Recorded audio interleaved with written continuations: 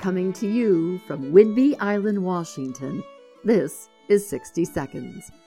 My dad was fond of saying, "What are the chances?" as a way to express his delight over the unexpectedly wonderful, as in, what are the chances I would meet your mother and she would marry me? What are the chances I'd come from where I started and live such a good life? When my way gets lost in the woods and the fog settles in on where I'm going and how, I give it my best shot to channel Dad's voice, remembering that for each singular loss or disappointment I've known, there have been 7 unexpected wonders. What are the chances? Here's a tip.